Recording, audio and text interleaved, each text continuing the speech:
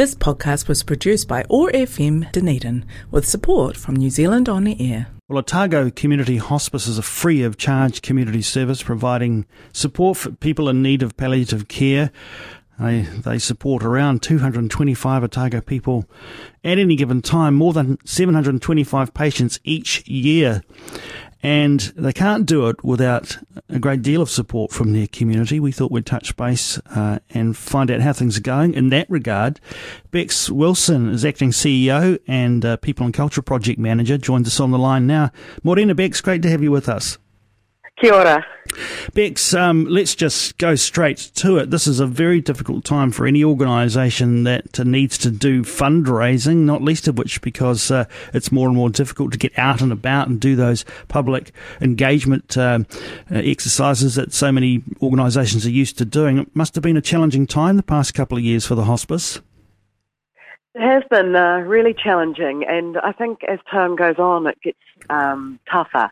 I think probably everyone's finding that, and that we kind of adapted and pivoted early on, and everyone kind of got on with the job. But having our street appeal cancelled 2 years in a row really is quite a tough thing to make up. The funding that we've lost from those two street appeals, and also we just can't organise any events at the moment. So it really is quite a tough time. Normally, we also ask our community to run events on our behalf, and there's none of that happening either. Give us some context here. You do get some government support. How much of the balance comes from these kinds of fundraising exercises that you would normally engage the public with? Well, every year we raise around 2.7 million from the community, which is incredible. A lot of that does come from our hospice shops, which are kind of the backbone of our fundraising mission. And then probably around $1 million comes from the shops, which is incredible. And then about 1.7 million from a combination of grants, events, and we have a very loyal donor database who give to us year-round, and they're incredible too. Right. Well, you've pointed to one way, I guess, that the community can continue to support the work that you do. There are no doubt others. At the moment, let's just consider, we know that nothing's going to change dramatically anytime soon in terms of getting out and doing those fundraising events.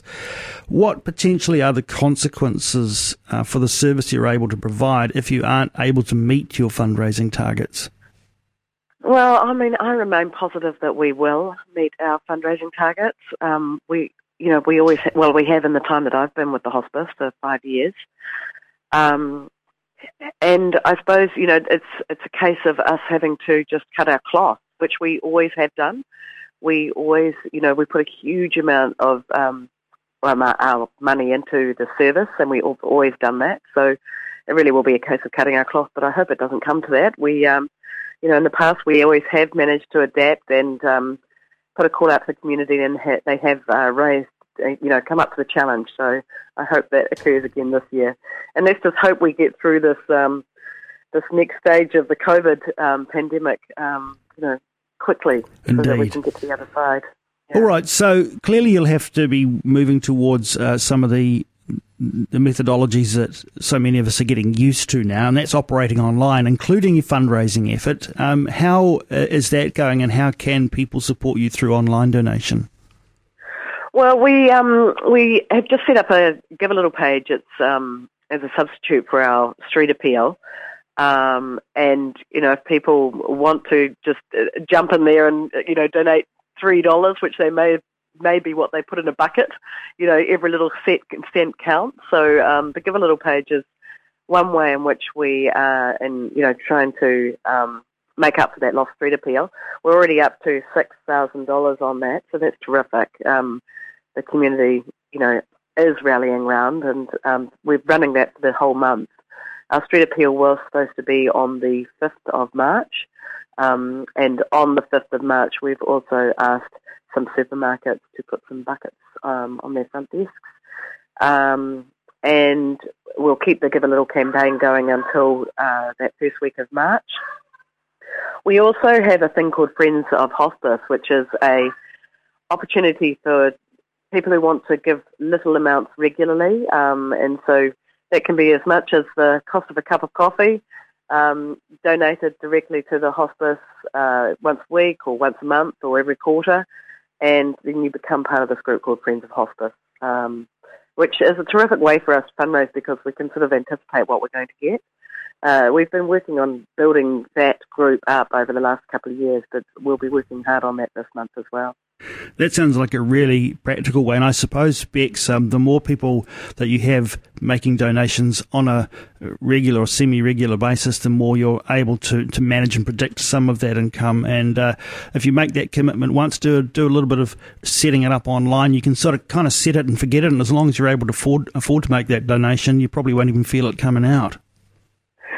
It's so true. And that's an area we'd really like to build on. Not just in light of COVID, but just, for general, fundraising needs. It's always great to know what you've got coming through. The other way that, people can help us, and, our shops are a big part of our fundraising effort, is that we're always needing volunteers for our shops.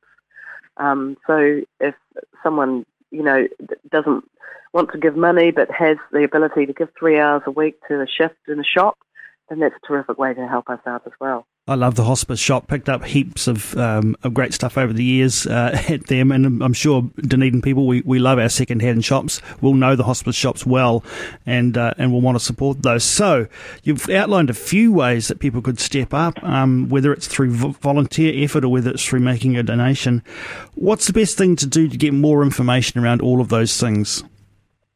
Well, the best place to go is to visit our website, www.otagohospice.co.nz, and on the front page there you'll see right on the page there are 3 photos, and that will direct you to the Give a Little page, will direct you to the shops and how to volunteer, and also there's a donate button there which can trigger either a donation or an email to the person who manages our donations, and she can set you up with being a Friends of Hospice if you want to become a regular donor. Brilliant stuff. Well, there'll be so many families all across our region that will have valued their contact with Otago Community Hospice over the years, and I know they'll want to step up and help out at a time that is certainly challenging in terms of keeping the fundraising effort going. Becs, all the best with that, and thank you so much for taking some time to join us here on the OARsome Morning Show.